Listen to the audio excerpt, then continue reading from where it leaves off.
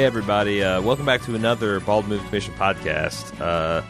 This one was commissioned by one Brian Strader, and he's a very brave individual. He plucked 3 random episodes. Well, not random, actually. He spent a lot of time giving it thought, actually. He then wrote his primers and everything.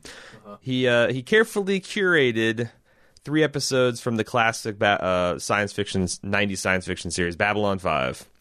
Something I think we've talked about, because we're Star Trek fans. Neither of us have much of a background in Babylon 5. I know that we've talked about being kind of put off initially by the makeup and special effects, because we kind of audiovisual whores.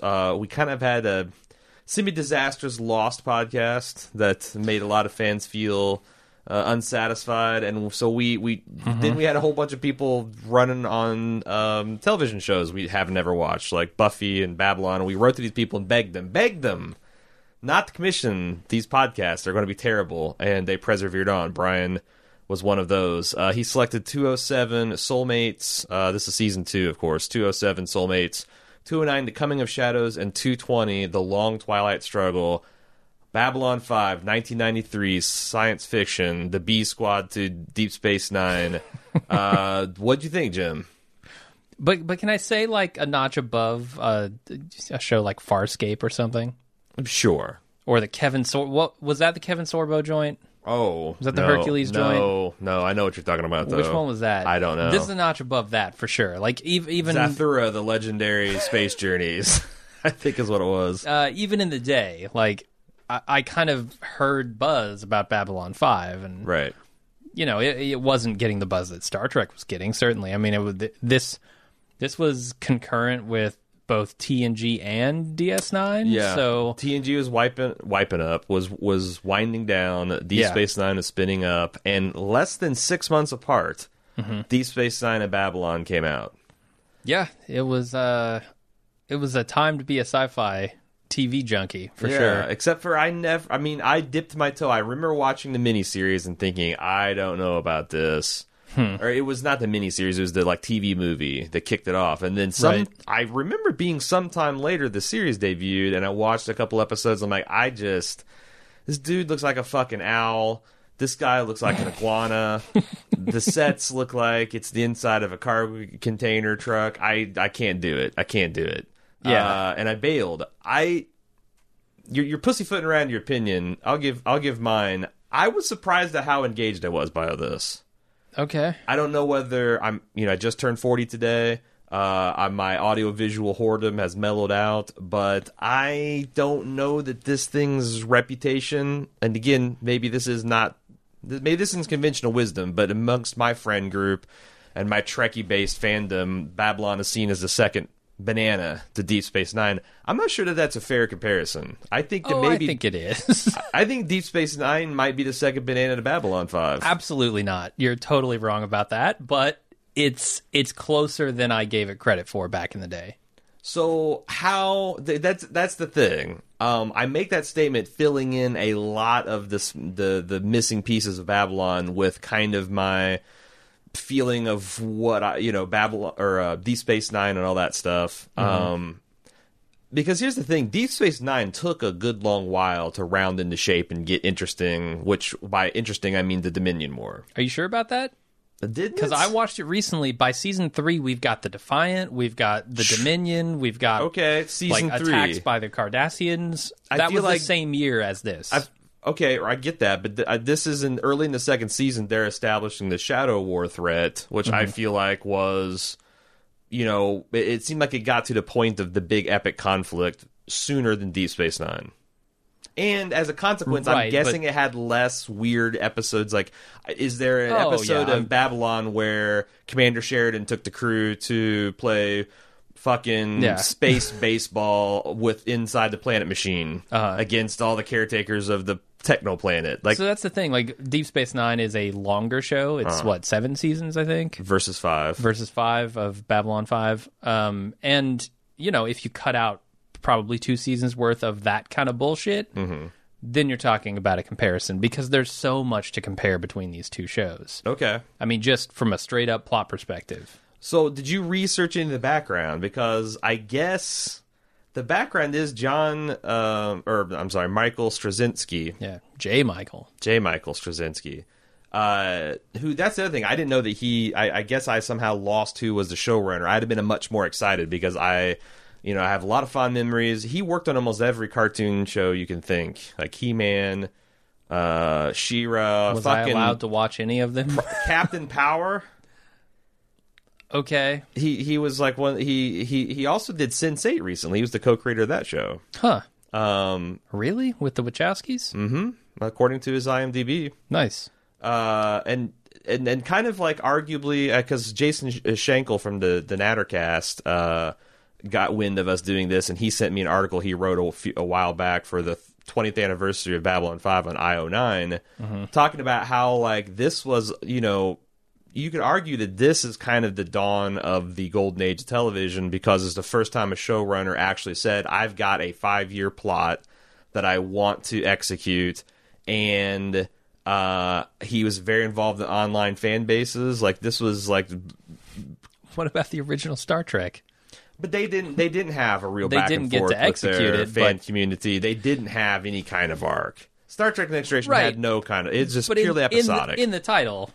In the intro screen, it's like, it's 5-year mission. Sure, if we don't get canceled. They clearly had a 5-year mission planned. But they didn't have any kind of plot or character development. Right. There was no arc. It was all just, like you said, episodic. Right. I mean, the evidence of that is the neck aliens that never went anywhere. I mean, that was set up to be the big bad for the series, and they couldn't even fucking execute that right. Okay. Like some shiny ball called the Borg bounced past, and they're like, oh, I gotta go in that direction. I don't know. It seems to me like this was... Alan Sepinwall seems to trace the golden age of television back to like Lost and Oz. But I feel like maybe Babylon should get a little bit more of that credit, just structurally the way they did. And also, I guess the genius of Straczynski and how he did this is that he knew that he couldn't guarantee, because television, like, if you're writing a novel or movie, it's not like your character's going to fuck off in the middle of the production, okay? Mm-hmm. So he had this deal where every main character that had a plot line had to have what he called a trapdoor, which was a second character that was waiting in the wings. It was wings. It was either the junior attaché of a diplomat or a sub-commander. Every character had a backup character that could step forward and take that person's place and not really impact the overall story. Mm-hmm. And I guess he had to do that quite a few times. He replaced the commander the first season. Yeah. Because replaced Talia? Is that her name? Because I was like, I like her because she was in I think season 3 of 24. I recognized her and I'm like, ooh, I like this actress.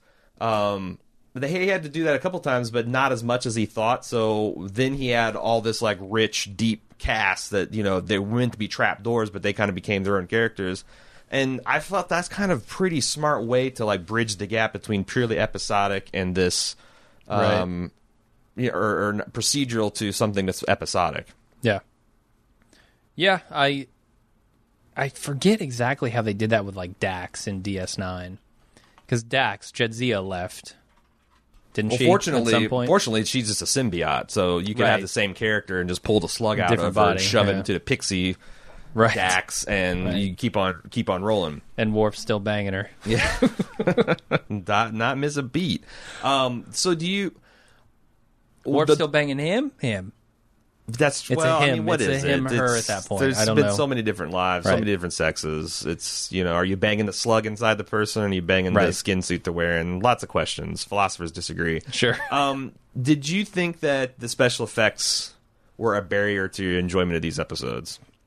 They were actually better than I remembered. Same here. I remember seeing them and going, oh my god, that's computer animation and it looks like trash. This time around, I didn't think so. Yeah. Now, it's not like the stunning models you get of the Enterprise flying through space and shooting at also modeled Cardassian ships or something. Like, that type of stuff looks a lot better, I think, because all they have to do is composite it. But the weakness... the clear strength of this and the weakness of Star Trek was you got honest to God fleet battles, planetary bombardments, the kind of shit that you rarely got in Star Trek. Like if you saw more than 4 ships on a screen, it was like a fucking season finale in Star Trek. Yeah. Whereas these video toasters made on Amigas, apparently they could just crank, hey, you need a war fleet of like 7 capital ships, 100 fighters, and whatever. Yeah, we can do that, no problem. Did they really do much of that in these episodes? I saw, yeah, like but these are the blockbuster episodes of that's Babylon 5 too, right? So like when I compare this to the Dominion Wars, it's a fucking joke. Well, because the Dominion Wars, you'd have hundreds of ships on the screen. In this, I saw maybe 10 tops. I guess I don't remember the Dominion War.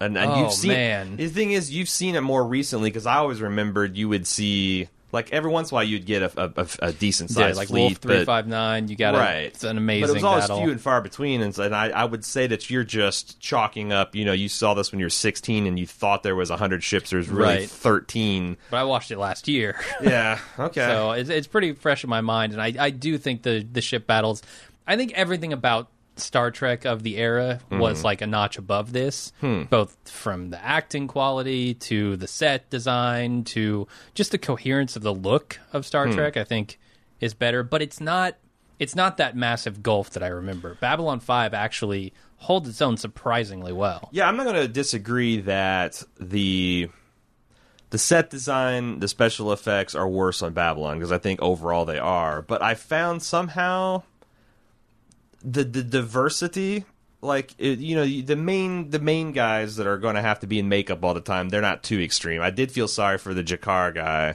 Like, he's the Garrick. Leonard Nimoy or Michael Dorn want to fucking bitch about a turtle being glued to their head or tips in their ears. This guy, he must have never gotten out of makeup. It's like he got to sleep and then they put it on, and like he spent 20 hours a day in this fucking rubber suit. He had to have with those uncomfortable ass red contacts. It must have been hell. It must have been hell to film this.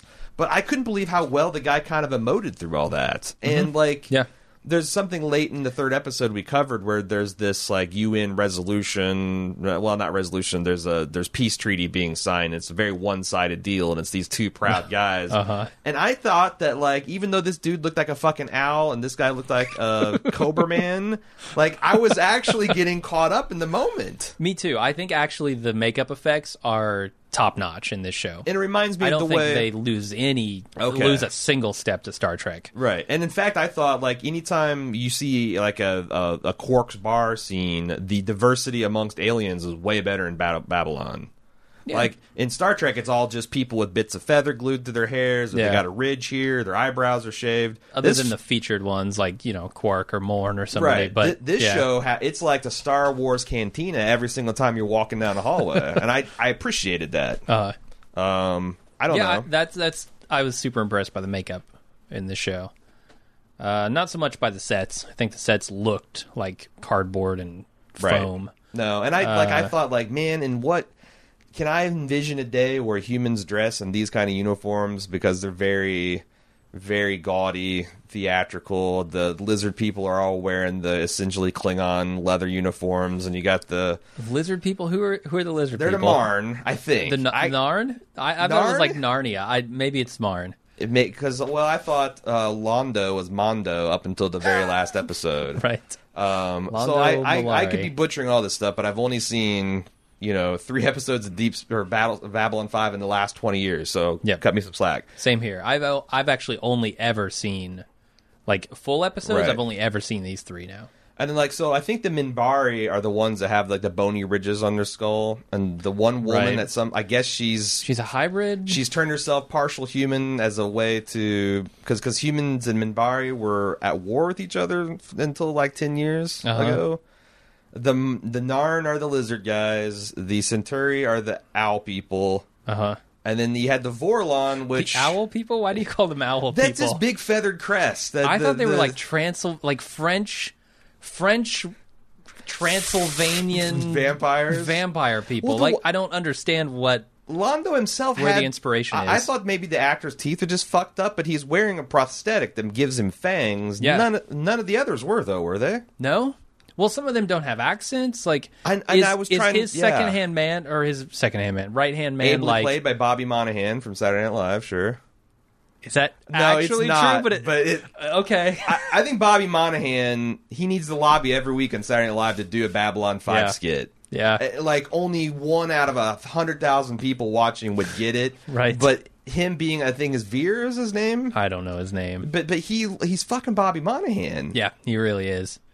But that guy doesn't have an accent? Is he like is he like the Worf of this scenario where he's like half I don't know. human, half Centauri? That's the thing. Like, I kept on digging at because I'm a lore whore, and I kept on like Vorlons, and they're wearing his badass suit, and it's called the Encounter suit, and but there's people speculating what they really looked like, so I had to tear into that, and like, oh, well, this is super interesting, and the planet computer, I had to know more about that. Like, there's all this fascinating stuff that's just around the edges that makes the universe feel really lived in. But yeah, I didn't have like, why are the Centauri's like human, but then some of them have fangs? Because it seems like they're just humans with fancy hair. Yeah. And the women all shave their head. That's the other thing I found, that like Soulmate, the episode, the first one we watched, was more comedy. It's about the main guy having to choose between his 3 wives, and he hates them all, and pretty broad comedy. Like, I didn't really like the first episode. Very broad patriarchal comedy. Yeah. In this kind of way that like Loxana Troy shows up on Enterprise, and she's just a massive man-hungry bitch that Picard, like a child, hides from, and that's the way it went, man. Yeah, I do see a ton of parallels with Star Trek. Starfleet, here, but... the 23rd century, still makes their women wear miniskirts. What are you going to do? Right. It's not as enlightened as one would think. To be fair, the men wear the miniskirts as well. So do they? Sometimes, yeah. You remember the original Star Trek, where the men would be walking down the halls wearing skirts? That was their dress uniform. Right. It was literally a dress. Tell me how that matters. Like, okay. They weren't showing their legs. They were essentially wearing a dress over their regular uniform. No, I think there was a lot of skin on those male uniforms. Oh, yeah. Fucking Kirk was not wearing go-go boots. Get the hell out of here. Kirk didn't, but I saw some red shirts. Some red skirts in that case. I thought surely in a new Star Trek movie that they would put a man in one of those fucking skirts just to prove the point, but nope, they have not. Yeah. Anyway, there's a lot of stuff like kind of around the edges. You touched on like the planet computer and the human Minbari relationship that I didn't really dig into because I didn't feel it was necessary for these episodes. But it's crazy because the Minbari were kicking our ass, and just as they were about to defeat us and strike Earth, they surrendered. Why? I don't know. And it even says in in the synopsis we were given, it says mysteriously surrendered. I don't know whether it's got to be a plot point later on.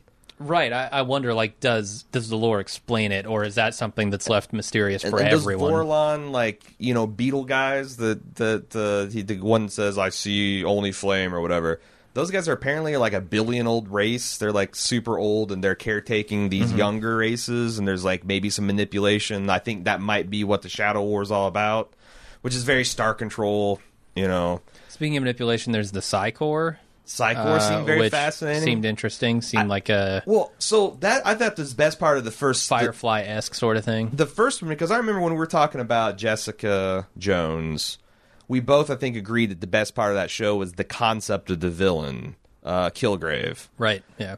They had Kilgrave in this episode, and I don't think maybe he comes back later, but the potential of that character, they didn't even scratch the surface. Well, he was in it earlier, too. I guess he was, like...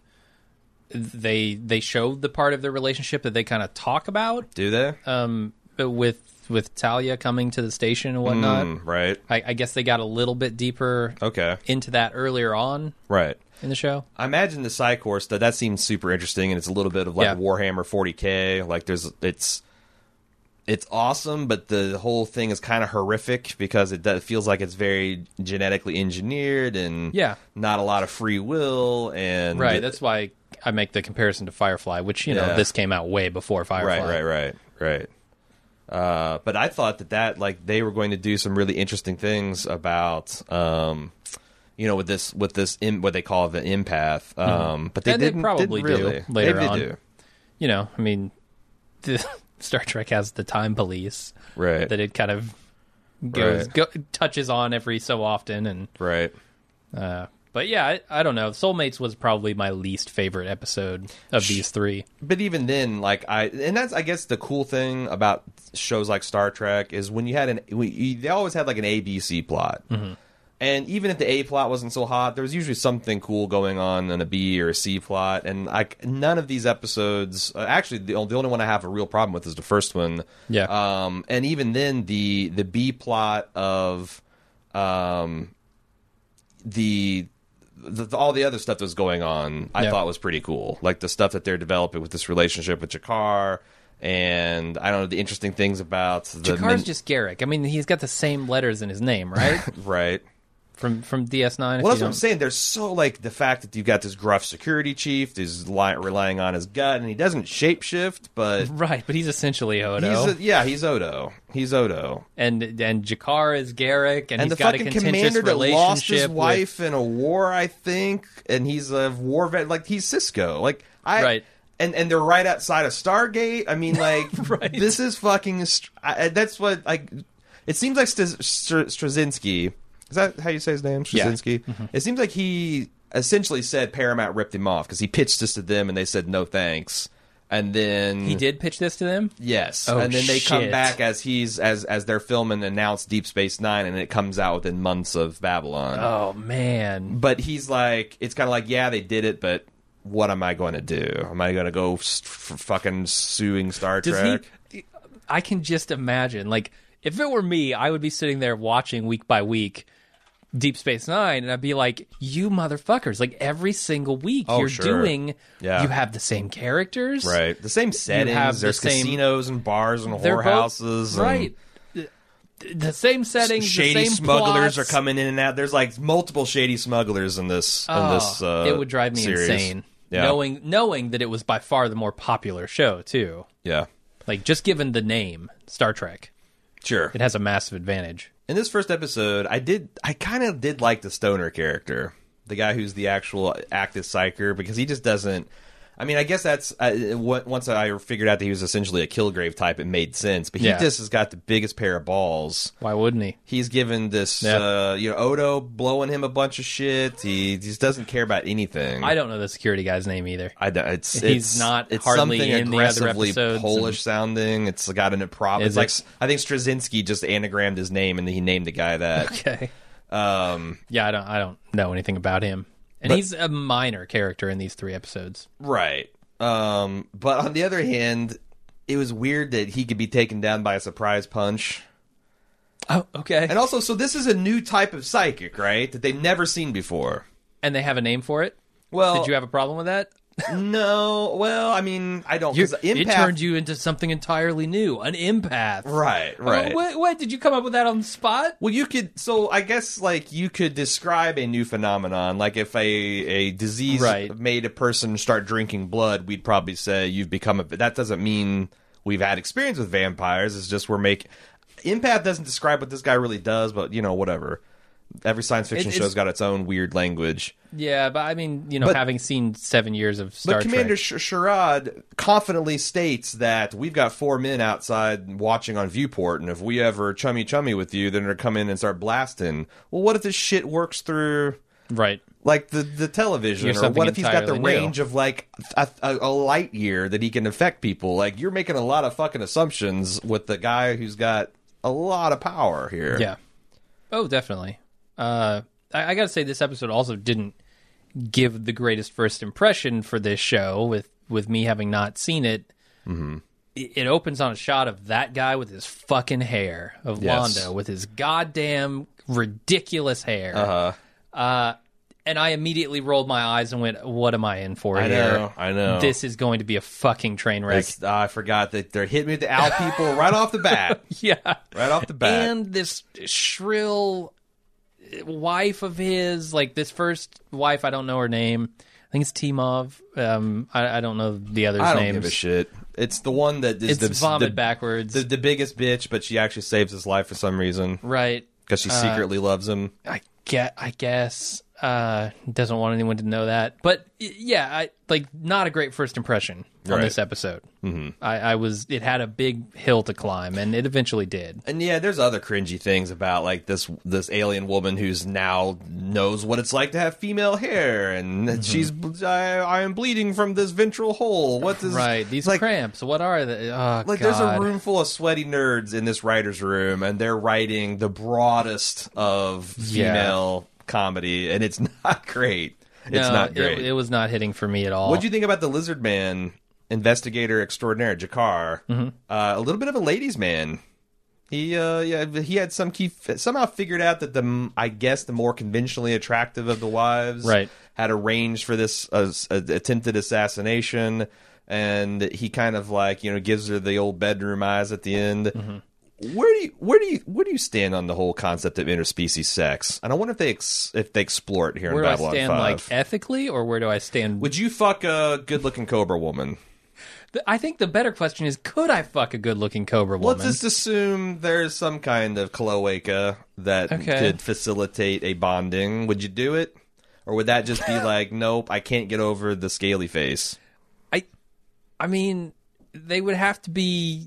What if what humans would consider attractive, right? Like, I'm not going to fuck a moose. Yeah. Because it's not attractive to me. What I'm saying, like, if you had a snake woman with a super hot, conventional, terrestrial body, yes, it's covered in scales, but it's got curves in the right places. Okay, we're talking like a Mystique sort of thing. Okay, yeah. Would I fuck Mystique? Yeah, I'd fuck Mystique. Would you Why fuck not? this? Would you fuck? So Mystique has got she's too conventional. Like, this is full on bald-headed, red eyes, pointy teeth. Maybe there's a tongue. I don't know. Do you fuck a sexy spider-looking alien? Teeth and a tongue. Like it's a conventionally attractive. It's like Scarlett Johansson with a spider head on it. Do you do that? With a spider head, like all spider heads? All spider head. No. Would you fuck a Scarlett Johansson type that had like the vagina looked like a spider head? No, God no. Okay, I'm starting. A crab woman. Frightening. How about crab woman? Crab woman, like a got guard plates. There's some kind of guard plates down there that snap open. Yeah, there you go. It's got claws, but again, curvaceous. It's in your your body. You're into the body type. If I was just into curves, I'd fuck a beach ball. I mean, that's not doing it for me, man. I don't. Maybe I'm. I mean, I wouldn't. Obviously, I just think it's funny that I wonder if Babylon 5 got into this, because like one of my enduring memories of Ringworld, Larry Nivens, is I wasn't prepared for this as a 13 and 14-year-old reading it, is like he goes like really in depth about what interspecies sex is like. Okay. And how it's used in like commerce and trade and to seal contracts, and it's like every fucking excuse to have a human and alien fucking, he goes for it. I don't know, maybe I'm warped, but that's what I was thinking this whole time. I'm like, I see Jakar give her the bedroom eyes. I'm like, does she fuck the Cobra Man? Does the Cobra Man fuck her? Because presumably he's attracted to Cobra women. So why is this shaved owl woman doing for him? Yeah. Is he attracted to her personality, her power? Like, I don't know. It's because she doesn't have a spider head. Well, that's you put the spider head. Yeah, it's too much. It's not. No, it's just right in your face, man. There's another. I guess it was contentious at the time. Sexual relationship in this episode. Was there? That isn't really touched on later because I don't think Talia's in the other two episodes very much. Yeah. But yeah, Talia and I guess Ivanova, is that her name? The Minbari. Yeah. Like she's going to her quarters to bang, I guess. Really? Or they had a relationship, certainly, that was not like as fully developed as they wanted to make it, because the actress Andrea Thompson left the show. Because she wanted a more recurring character, so she quit her job. Interesting. Which doesn't make a whole lot of sense to me, but well, she left for JAG, right?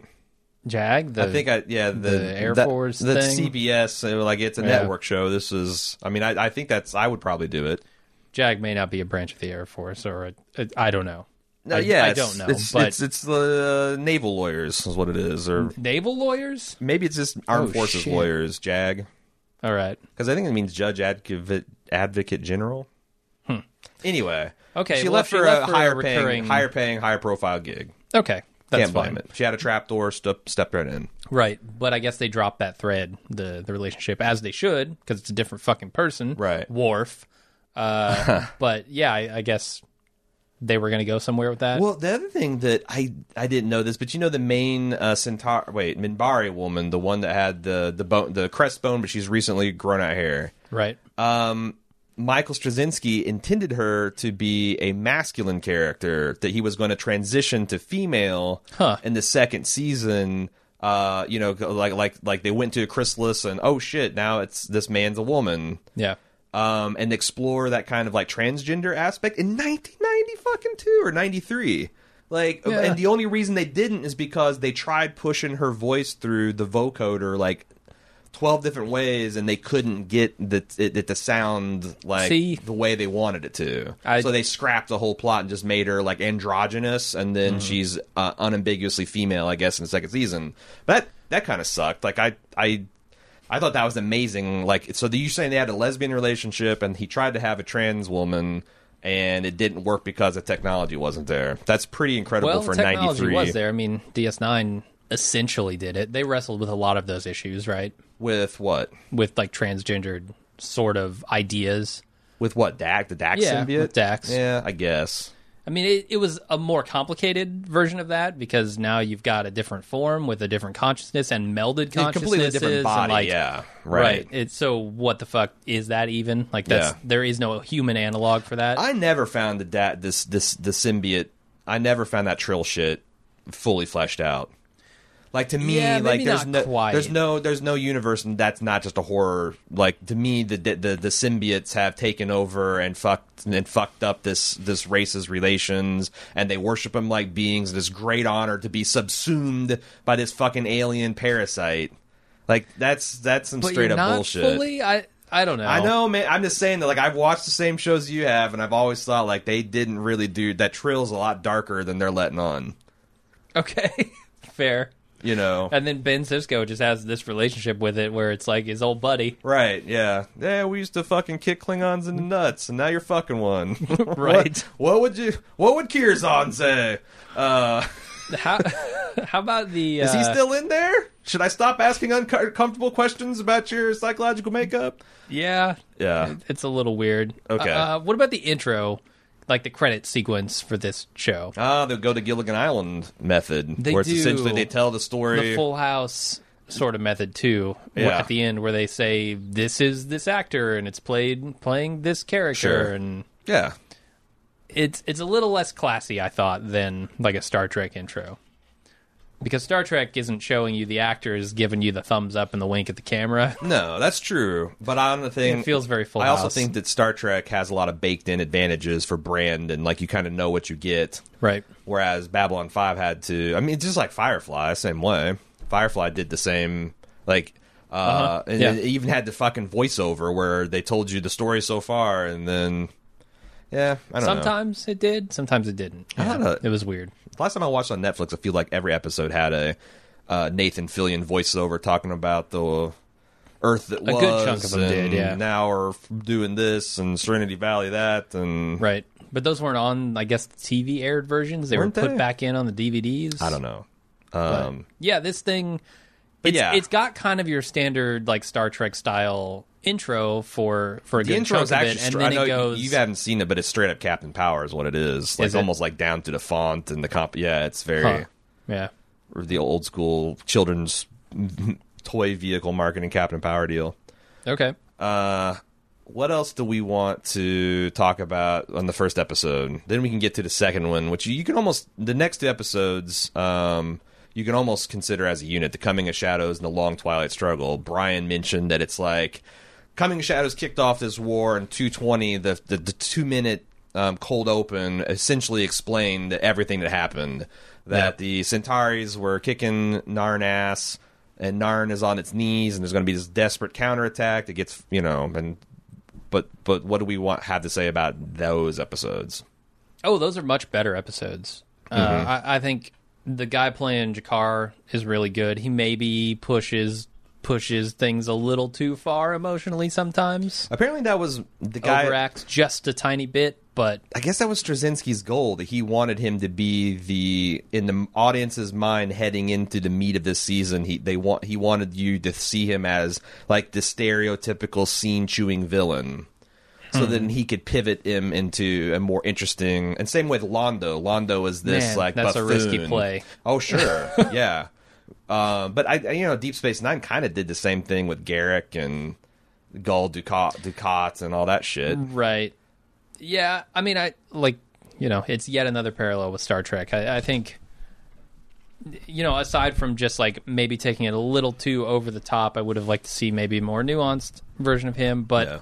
I think we do in the second episode of this mini arc here. Oh, I thought so. Like I said, by the end, I couldn't believe I was being moved by the owl person and the lizard man. Like, Right. it was really, I was kind of jaw agape. So let's talk about Owl Person for a second. Londo. He is clearly reluctant to do the things he's doing. Why is he doing them?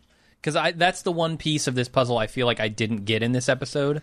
I think... Like, what are his motivations? So it seems like in my research that these Centauri were like this big... They were intended to be like the Roman Empire in decline. That they Right. had a whole bunch of space. They've been suffered a lot of setbacks. You never really got the But sense personally, like I don't care. Like I understand the race so that relations. he was this ambitious person that saw himself sitting on the throne and becoming the emperor. But then Until along he the had a way, nightmare. the things he had to do to get to that started to be unappetizing. And I think if you read between the lines, you're supposed to understand that his relationship with Jakar and his participating in the Babylon Project, which is this UN organization, had started to change and think that there might be a better way. Yeah. But he's still locked into, this group of circles and political sphere that he didn't feel like he could walk away from easily.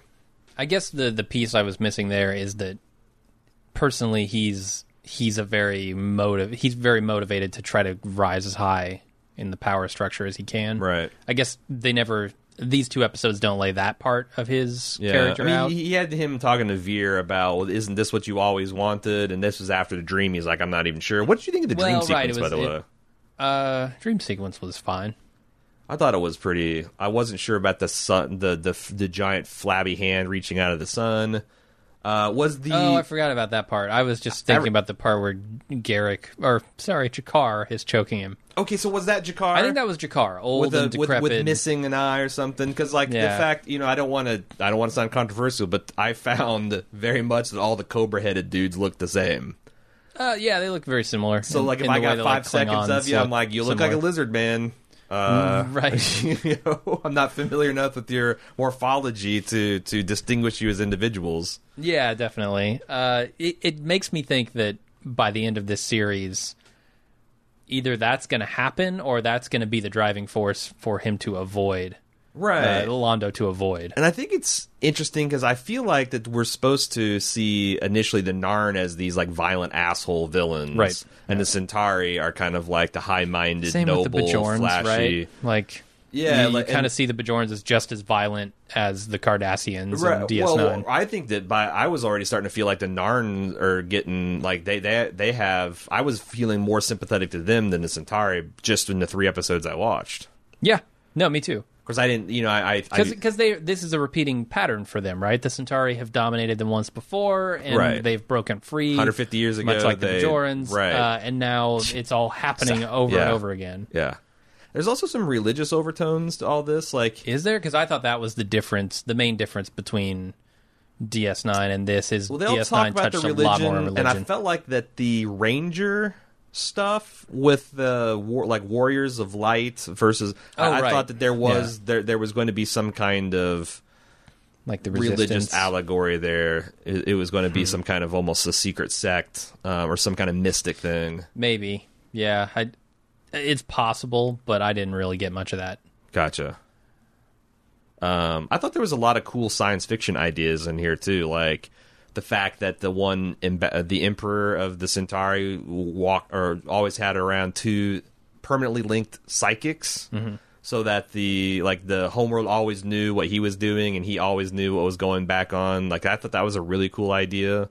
Yeah. They talk about a lot of some of the technobabble I thought sounded more interesting on this show. They talk about they're writing this great speech that takes full advantage of psycholinguistics, and 200 years they've perfected different ways of demagoguery so they can actually almost telepathically influence people's thoughts with speeches. I thought that was a really cool concept. How did you feel? So I want to talk about the Emperor as he is in this first episode a little bit, but how did you feel about the idea that all of this setup with Jakar wanting to kill this guy and with the speech and all this stuff never came to fruition? It was just completely for nothing when I this thought it guy. was interesting because there's a lot of clear parallels between like the Palestinian-Israeli situation and maybe even with the emperor coming to apologize, that there was even some Japanese-Chinese relationships mixed into here. Okay. And that Jakar was essentially going to do some kind of like suicide bomb thing. Right. Yeah. And I thought it was interesting his speech, like, you know, I'm living in a situation where there's only 3 possibilities. You know, it's like we both die. I die or he I dies. die, yeah, and it's like the other ones I either fail or I lose. But there was a 4th possibility that he couldn't even in this like moment of singular action. Right. The emperor collapses due to an illness before he can kill him. I don't know. I thought that was like, I feel like that they're really making this Jakar and Londo into these big like the pathos tragic characters, and you know, him collapsing before he can get there and deliver his speech actually I think adds to the relationships between Jakar and Londo a lot, and also just the race relations there. Yeah, and the fact that like I don't think it was actually for nothing. I mean, it did totally subvert your expectations, and it was just like, well, that seemed pointless. Yeah. On the face of it, but I think it goes a lot deeper than that. Yeah, and also the fact that you've got like a rogue element of the government that's hardliner that's taking over this more kinder, gentler approach. I thought like a lot of this stuff is surprisingly relevant, which must mean it was relevant back then too.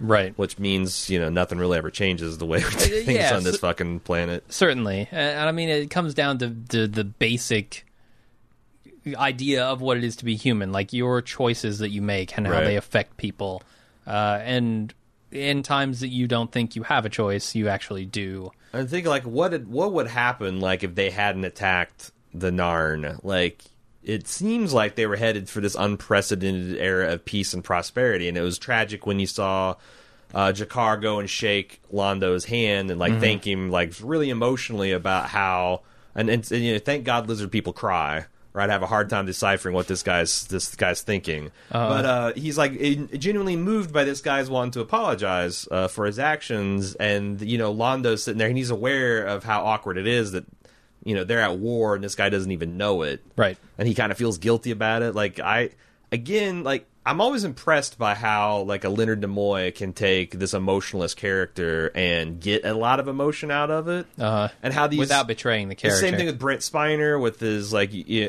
or like Worf, you know, like Michael Dorn is emoting through this turtle shell. He's got glued on his forehead, and these guys, especially, I thought the guy playing Jakar was just doing an amazing job of kind of making this all feel sincere, even though as I look at him, I'm like, you look like a lizard man in a bad Renaissance fair costume. And you look like a French general glued a Roman hat on sideways. Like I can't tell if you're going to swoop down and eat a field mice or try to sell me Chocula cereal. I don't know what is going on here. But the scene is pretty incredible. No, it's amazing to me because like that was my view of it back in the 90s when it first came out. I took one look at this, what I viewed as a train wreck of a show, solely on the appearance of it. It's a very shallow. It totally is, and that's what I was in for at the time. Yeah. Now that I was paid to give it a chance, maybe that's what Straczynski needed to do. He needed to go hand out money to people and say, "Sit down and watch this fucking show I made." Yeah. It is a lot deeper than I gave it credit for. It has really interesting plot lines. I think this whole idea of the Emperor here having a change of heart at the end of his life and he saying, doesn't give a shit about appearance anymore. He's like just his hair's all falling out, and that's a big deal and it's a big deal in Centauri culture. Oh, yeah. And I guess he has a wig that he could wear that would emulate that, and he doesn't care anymore. It gives him the power of flight too. That was the really sweet part. Only on windy days though. But the idea that he's lived a life that he now kind of regrets, and he's going to seize one last opportunity to try and make some kind of amends, and he knows it's it's not going to change everything. It's not going to be a redemption of his entire life and all the choices he made till now, but at some point you have to make a choice to change. Right. And he's done that, and I think that's an interesting aspect of people, you know. It's sure. And they're also able to mine humor, because I put in the notes, because I didn't know the guy's name at this point. I'm like, says Snake Guy's the funniest one. Because as he was kvetching about, like, I can't believe this guy's is it Lizard Guy? Yeah. Okay. Yeah, I called him Snake Guy. Okay. And I think a couple paragraphs down, I start calling him Jakar. So Iguana Man. Iguana Man, Snake Guy, a spider face. But he's like talking about, like, this guy's got the worst case of the timing. Why couldn't they just prop him up for 2 more minutes and then I could kill him? Right. Like that. I thought that was really funny. Whereas he also has the worst case of timing because the guy's coming to apologize, right? And he wants to kill him. So like that added to the irony of the situation, right? On the other hand, there are a lot of crazy things in these episodes, like the fact that he's at this official banquet and he's got a knife in his gauntlet, and he's actively pulling it out, and he's like, "Hey," and he's just like, if lizard guys could sweat, he just be sweat coming down in sheets over his face, and like the stoner guy. In the first one, when he's doing his psychic trick on the customs officer, and like it's a blatant, like, you don't need to see these droids kind of situation that the Odo, the security chief, sees. And then as he's walking away, he gives his biggest mugging smirk, like, I pulled one over on him. I'm like, oh my god, yeah, this isn't how a person with this kind of psychic powers, like, if it was day 1 or day 3, but day 1000, this is a part of your life. You fuck with the guy's brain and move on. You don't congratulate yourself on fucking with them every single time. Like, but it's like there's all this mugging for the camera, so the stupidest person watching the show realizes, there's something significant here. That's what gives him his power. It's his smugness. If he ever lost his smug personality, he would lose his abilities. He has to keep generating smug, or he loses everything. Yep. And you can never get it back. Yeah. I don't know. Yeah, I again, super cool. I thought the spider ships were creepy. Mm-hmm. I don't know what they're about. Like, obviously, I think this is the big alliance Londo is made personally. This is some big. Oh, really? This is the Dominion, right? Because like the other like full. The accents on these people also drive me up the goddamn wall because they're not consistent. They're not good. They're not.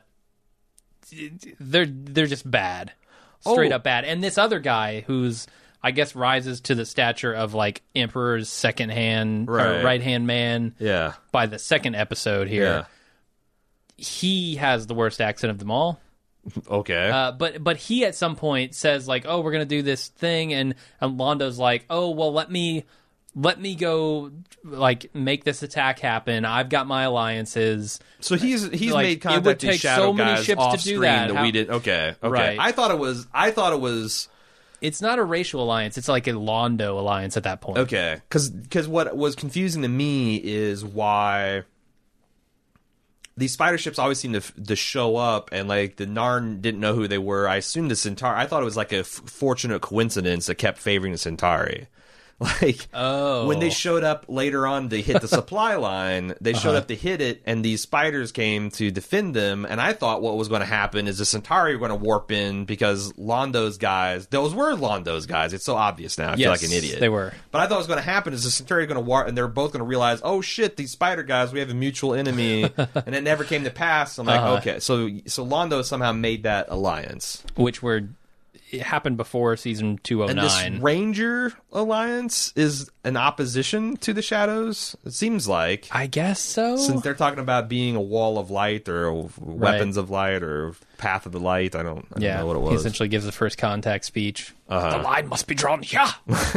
He does. This far. He does. You broke your little ships. Yeah. I mean, that's the other thing. Is like I kept on thinking around this time when I started buying into the owl people. Why are we turned off by things that are just like, why is it that when we see something we consider fucking stupid, we kind of assume like a universality of that opinion, when really if someone's not hurting anyone but themselves, or they're not hurting anybody or bothering anybody, like, why can't they do something like fucking crazy, like have an owl head, a feather headdress on all the time? Like, why do I think that's fucking stupid? Why is that any more legitimate than fucking cargo shorts? Right, Like or like a ridges on Centauri your might be like, forehead. you're wearing flip flops and cargo shorts. What the fuck, dude? Right. You know, it's like I get it. Like he looks like Count Chocula, and he's got a wave on his head. Well, I think this comes back to the whole idea. The whole reason I didn't like Babylon 5 is because it wasn't familiar to me. And I think things that are familiar to you, things you've grown accustomed to, automatically make sense, whereas things that are different or outside your experience are automatically there's more resistance to them. And that rings true with Deep Space Nine versus Babylon 5 for me. Because I think that actually is a bit of a strength on Babylon 5's part, because everything is so different and alien feeling. It's like it feels like a much more genuine alienness than stuff in Star Trek. Now, again, I've only seen 3 episodes. I confidently state that I don't think there's a baseball episode, but maybe there is. Like, hard to believe that in 20 episodes of 5 seasons of syndicated television, they don't have a couple of off, goofy-ass Well, there was episodes. Soulmates, which I think is one of those. I mean, it's not quite as goofy as Run Along Home or Move Along Home, whatever it's called. But, but it's still goofy. It is goofy. The main plot was goofy. And it doesn't have anything to really do... I mean, aside from the Psycorp stuff... Yeah. That stuff doesn't really tie in, as far as I can tell, to the main... I thought it was like Londo's rise to power too, and like his that's the other thing is that I thought was interesting about Michael Straczynski's Bible is that he wanted to spend the entire first season not even moving the plot along, but establishing concepts and races and characters and motivations so that by the end of season 2 you were fully invested in these owl people and lizard men, and that you were going to the things that they were doing are going to feel very natural, organic, and kind of tragic because of that. And he always tried to balance the inevitable tragedy of the weight of these things are happening with this concept of hope, which seems like that's what the Ranger concept is supposed to be. Even though the galaxy looks like it's going to shit, there is some kind of plan of good that's moving underneath everything. I don't know. Yeah, and I think he pulled that off pretty well. I don't know. It's tough to get kind of under the skin of Londo and a lot of these characters where the persona of them is so ridiculous. Yeah. When you do that, when you can get past that, and I started to kind of toward the end of the 3rd episode that we watched, I think there's obviously a lot of emotion there. And I mean, that's the other thing. People who really want to see these completely alien things in their shows, well, guess what? If you go completely alien, you're not going to be able to identify that at all. Right. I mean, you won't have human things like love and desire in the same way we understand it, or defeat in the same way we understand it. Do you want a mindless race, whatever it is, 35182 from Voyager? Is that what you're looking for? Because you can do that, but I think it's it was species 90210. Actually, it was. Yeah, played by Luke Perry. He never got a line, but he was there in the back saying, "No, make that greener." He did all the mocap on them. He did. Just slithering and oozing around. And that's would you be in the mood for a hard sci? Because this is something that I've been thinking about a lot since I read this paper about artificial intelligence. This guy, I've talked about it on a few other podcasts, but his point was that we assume that an artificial intelligence, especially a hyper-intelligent artificial intelligence, will roughly think and reason the way we do, even though a lot of our thinking and reasoning has a lot of emotional assumptions about, the way we feel about actions that don't have any universal intrinsic goodness or badness to it. And why would we assume that, what would I think it would be interesting to have a hardcore science fiction series about a roughly human level intelligence, but is completely alien, like the spider people. What would a spider? If you evolved from an animal that built webs and sucked, violently preyed on things and entombed them and paralyzed them and ate them alive? Mm-hmm. What kind of sentiment would you have? I think DS9 did touch on that with Odo's race, whatever they were, the founders. Yeah, but they seemed like they were almost a traumatized race. Right. And it's very much like the the Urquan from Star Control. Like they had a very strong idea of how like we've experienced this trauma and we want to make sure this never happens to us again. Thus, this is our kind of doctrine. Mm-hmm. And I still felt like I could understand those motivations as a human. Right, because it's ultimately a human writing it and trying to appeal to other humans. But then if I finally do get this hardcore science fiction spider beings, will I say I can't relate to anything that's happening?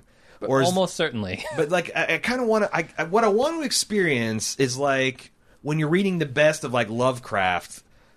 Like, you can just barely get a fingernail on the motivations of what's going on, but it's still, like, it's like, I don't know, two matching sides of Velcro. They start to hook together, but you can't quite. Like, I don't know how you write that, but I would pay a lot of money to see something like that.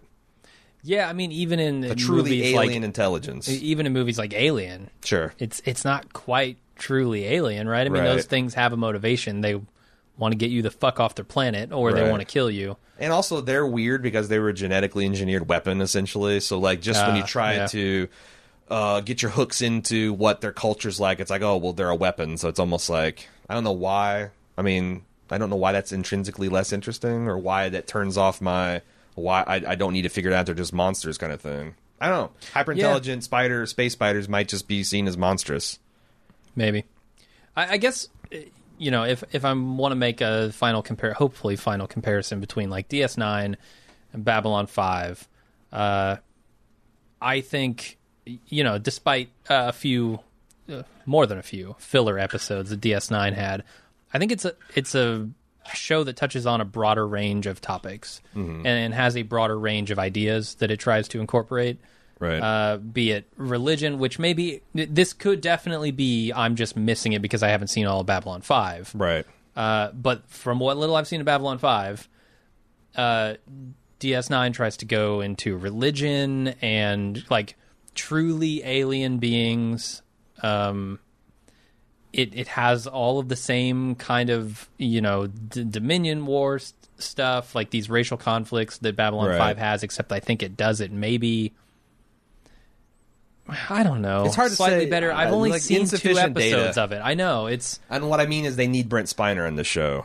Right. No, I mean, like, I haven't seen enough to judge. I guess it's so but it weird. is more familiar to me, and so it feels better. Even going into it, like not knowing anything about DS9, it felt better because it was the Federation, and because I understood like all of the backstory for this kind of stuff. Right. Whereas Babylon 5 is a bigger hurdle to jump over just because it's entirely foreign to me. I will say that there were some things that disappointed me about the final episode that it kept me from fully engaging with it. Number one, the sad, sorry Cirque du Soleil fight choreography when racial tensions broke out between Centauri. You didn't enjoy that sweet-ass jump kick? Did you see that flying fucking roundhouse? Yeah, that's like from the... Yeah. No, that wasn't it was insane. That was dance fighting. That went straight... Right. Yeah, no, that was West Side Story in space. And I thought that was like... Just... Why are you trying to get fancy? Like, nothing... Yeah. I didn't know that Centauri were fucking ninja... Russian ballet artists. I think only that one guy was. Yeah, it's just like, just throw some haymakers. These are civilians at a bar. They're not going to be trained warriors. Just have them start throwing haymakers. Right. Plus, didn't they establish the lizard people were super strong? Did they? Like when Jakar was like going on a berserk, he picked up that stone table. It looked like a stone table and smashed it as if it was made from foam. Well, I mean, humans can apparently hold their own against Klingons under certain circumstances. I mean, the Star Trek has its fair share of that bullshit. Yeah. It's because the Klingons are all talk, no walk. So that bothered me. And then I'm seeing his orbital bombardment from these mass driver weapons, which look like they're just fucking hurling asteroids which would be devastating. Yeah. And then they cut to this CNN in space saying hundreds of thousands have died. I'm like, why are you being stingy with the decimal places, man? This millions, hundreds of millions, billions. So here's the thing: should be died. Like it felt like it really, in the same way to clone the Phantom Menace. Like they say Naboo's suffering, but I'm not seeing it. Like so, I'm under the impression that space travel is a fairly new thing, like a couple hundred years. Especially for the Narn. Like, they weren't spacefaring until they were conquered, and it's kind of like right. You know, Independence Day, they stole enough of their technology to fight back, infect and the Centurion mothership with the MacBook, and right, et cetera, et cetera. So at one point, like during this first attack on the Narn, Narnia, when they have their colony wiped out, they said, I'm quoting Jakar here. He says that there were 250,000 civilians on the colony that had been killed. On the colony? That were... Okay, sure. That were... 250,000 that were taken prisoner, right? Sure. He also says, and this is a quote, it is also their largest civilian colony. Sure. So their homeworld is a smaller civilian colony. That's what I'm saying. Than this outpost that was destroyed and only has 250,000. Or if you're this race must only have like a few million people in it. So like, and like even Babylon, this feels like that. Like Michael Straczynski thinks 250,000 is just beyond imagining because that's the complement of people in Babylon. That's a 5. small city in the U.S. I know, a tiny ass city in the U.S. Right. You can get smaller, certainly. If you dropped 3,000. an asteroid on Indianapolis, you would kill way more than 250,000 people. In the millions. It did make it seem small. And then when the guy calls Jakar and says, we have to, surrender to avoid 100,000 more deaths, I'm like, what? This is your homeworld, man. Yeah.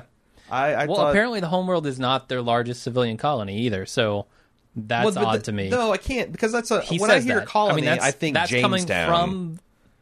Well, yeah, but the homeworld's not the colony. Okay, so he just an outpost deal, yeah, right? 250,000 people on a fucking alien planet they've had to ship that makes perfect sense. Okay, especially since they've only been doing this for less than 100 years, you haven't had the generational effect of. But your homeworld, I mean, I get you suffered this. Maybe it's a mass extinction level, you just haven't bounced back, but. Well, it's the year 2245, 59, 58? Something like that. I don't know how humanity could possibly compete with the Centauri. I have no fucking clue how. We were getting massacred. Right.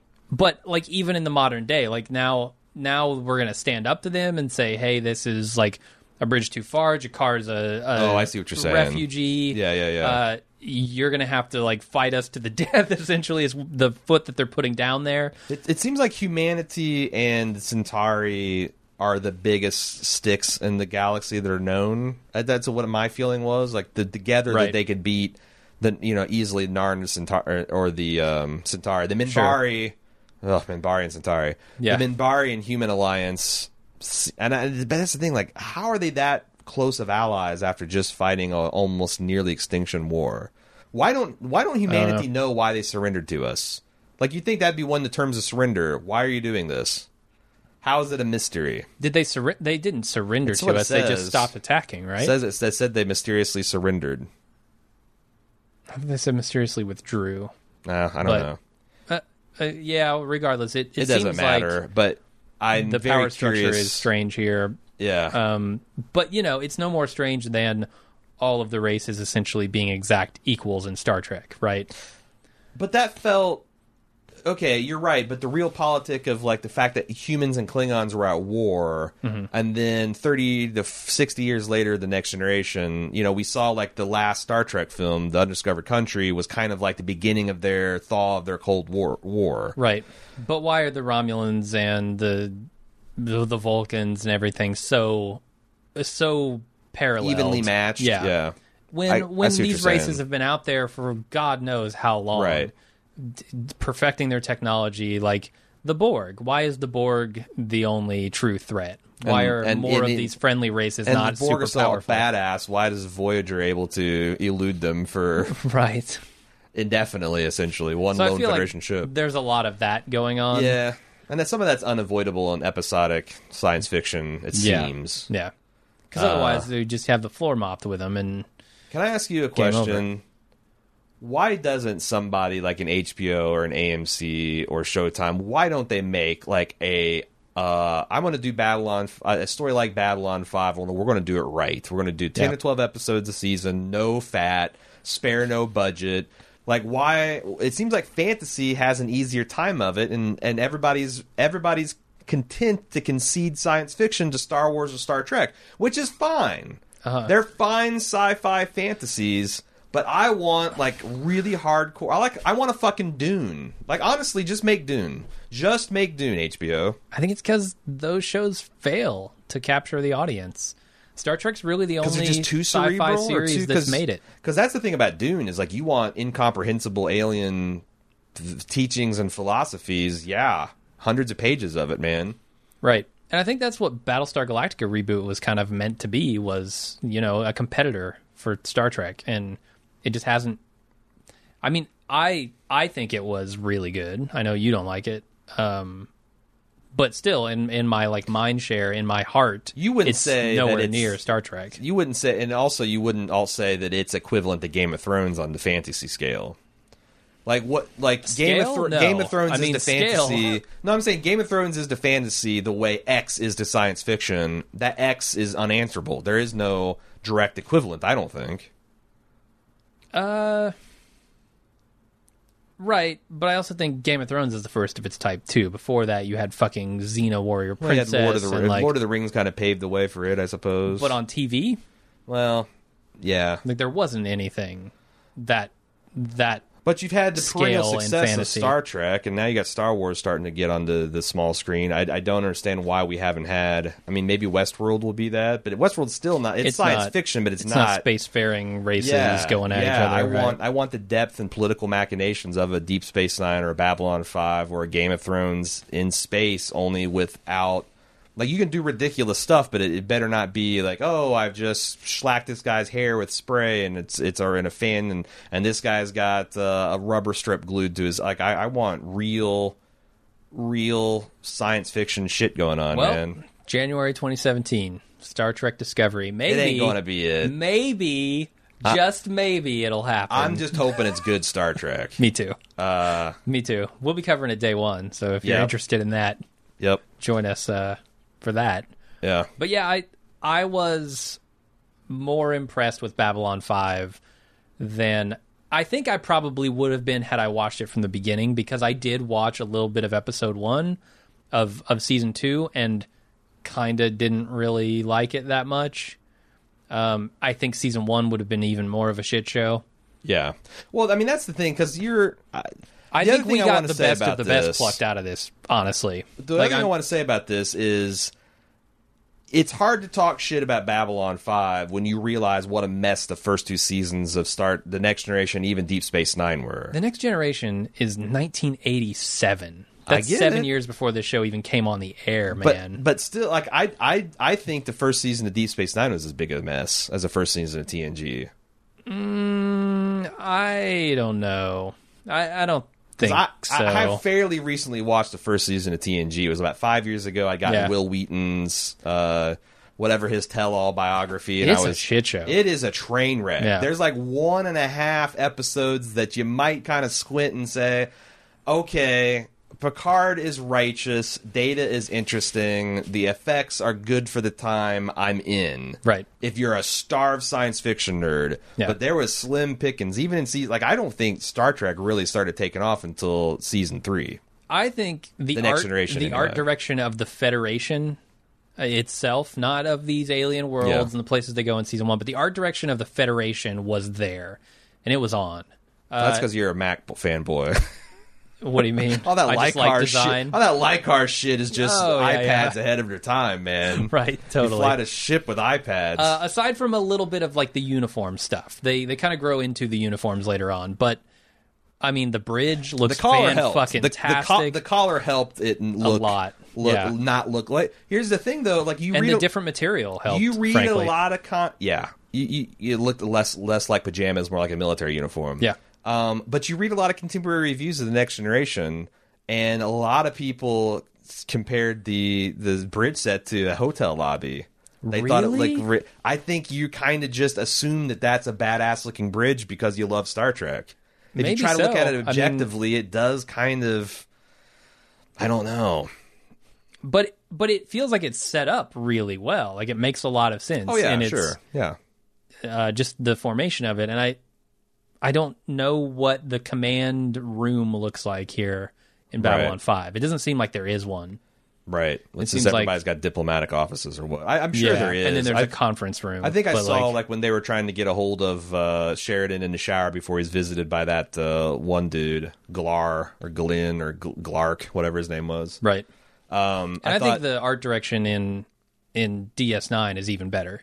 Like Agreed. way better than Star Trek Next Generation. Even if you want to talk shit about the Enterprise D bridge, you got to give it up to Engine Room. The Engine Room is an iconic piece of science. That looks like a fucking starship reactor. It does. It sounds like it too. It has the glow of the nacelles. It anchors you it's to what that room I does. no, I can't. I've never seen anyone talk shit about the Engine Room. Right. And you're right. Deep Space Nine looks cool because it's not a star. Because looks it's not a like Federation a outpost. Cardassian star base has been taken over by the Federation. And everybody from Cisco to O'Brien to Odo, everybody has these quarters that look harsh. Yes. They don't look like they have the amenities of a Federation. No, they do not outpost. look like the IKEA pods that the Next Generation guys are running around in. Yeah, and it brings you into that world. And I guess I don't quite feel the same way about Babylon 5 here. Like, yeah, the art direction is not quite as good, in my opinion. Yeah. I felt like Brian sent us a ton of material, a lot of his background material, and I don't know how much of the stuff to actually read. He did like have this primer that if you want to sample these 3 episodes to see what we think about it, that I'll link in the show notes. Mm-hmm. But I guess I'll read a couple paragraphs from his initial email. Maybe I should have done this at the beginning. He said, Babylon 5 is my favorite TV show during my teenage years. It has been since surpassed by Breaking Bad. Well, that just shows you got.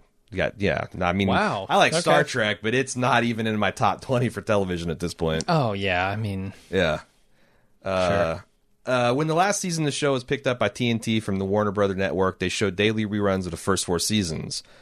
I still remember coming home from high school and watching these reruns religiously every day. I loved all things sci-fi like Star Wars and Star Trek, but Babylon 5 stories seemed to go deeper than others, with great character arcs unseen on network television at the time, and interesting allusions to historical events like World War II and McCarthyism, and also hitting on religious aspects that most other sci-fi shows wouldn't touch. Really? Okay, we didn't get any of that in this episode. No. These 3 episodes. No.